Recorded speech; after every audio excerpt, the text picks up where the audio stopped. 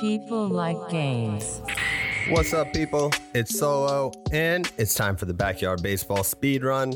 The game, the childhood staple of most, if not all millennials, was released in 1997 by Humongous Entertainment, the brainchild of artist and animator Nick Mirkovich. He saw all those youth-oriented sports movies that were super popular in the 90s for some reason, and he's like, what if we made a sports game just like that featuring kids?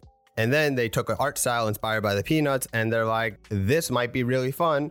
Then, because they couldn't get a licensing deal from the MLB, they decided to put together 30 random characters, enough for 2 teams plus, and made them very diverse and reflective of the kids that they thought would want to play the game. Therefore, it birthed iconic characters like Ahmed Khan and Pablo Sanchez. But the point being, the game, when released, wasn't really popular, and it was subsequent titles of basketball and soccer that gave the Backyard series some clout, which eventually allowed it to do Backyard Baseball 2001, which is what everyone knows it by. And that's about it. We'll be back next week. Hope you enjoyed. Peace.